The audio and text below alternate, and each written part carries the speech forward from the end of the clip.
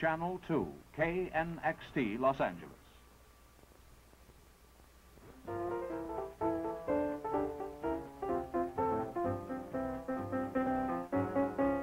Good morning, ladies and gentlemen. I want to welcome you to Johnny Carson's Corner, formerly the Cellar, and just now formerly Johnny Carson.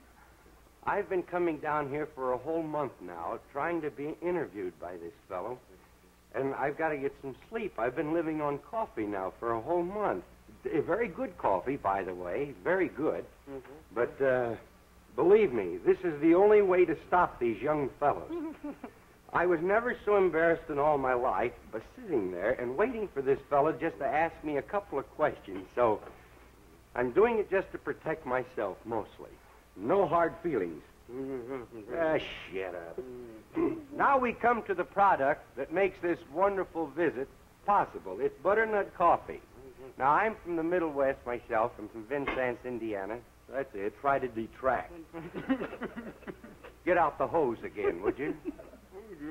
Would you bring the mic down? I can't hear a thing he's saying. You know, you could get a job as an Indian guide. This butternut coffee, as I started to say, me being from the Middle West, I know how popular it is. It's one of the largest selling brands on the market. And why? Well, possibly because it's so good. And it is good. You get more flavor per cup, and you get, if you get up and you want a real nice, good cup of coffee, I would say butternut is the coffee for you. Now, we have several things here. We have a letter. One of them says, is that bum that you're seated next to really Red Skelton?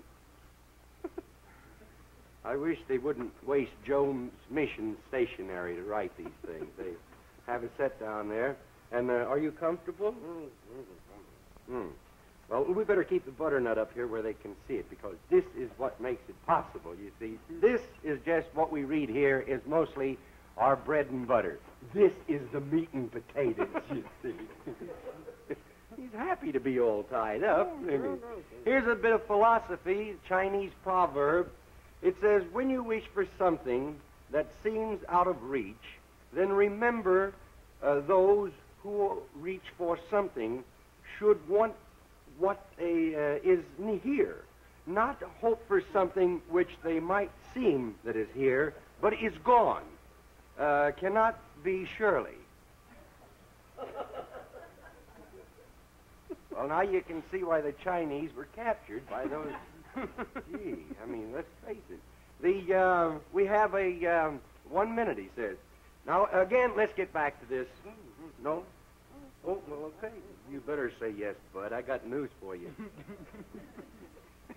So, Johnny, do you want to rip that off and just say a couple of words now? Oh, this will be fun. If he's got it in the hair, that'll be... There you are. See, that is called television torture, you see. This is the way that the audience can get back at you, you see. They can see you suffering. Now, Johnny, would you like to take over for a couple of minutes or seconds? We've been doing this joke, you know, for about 3 or 4 weeks now. A month. And seriously, Red's been on the show and hasn't had a chance to say anything. So today, he was going to come down and take over. John, I want to thank you so much. Well, I'd like to thank Butternut Coffee for making it possible that both of us could be seen. They almost made it impossible. And we'll be back. I'll be back. I understand Butternut is going to cancel now since Red isn't going to be on the show anymore.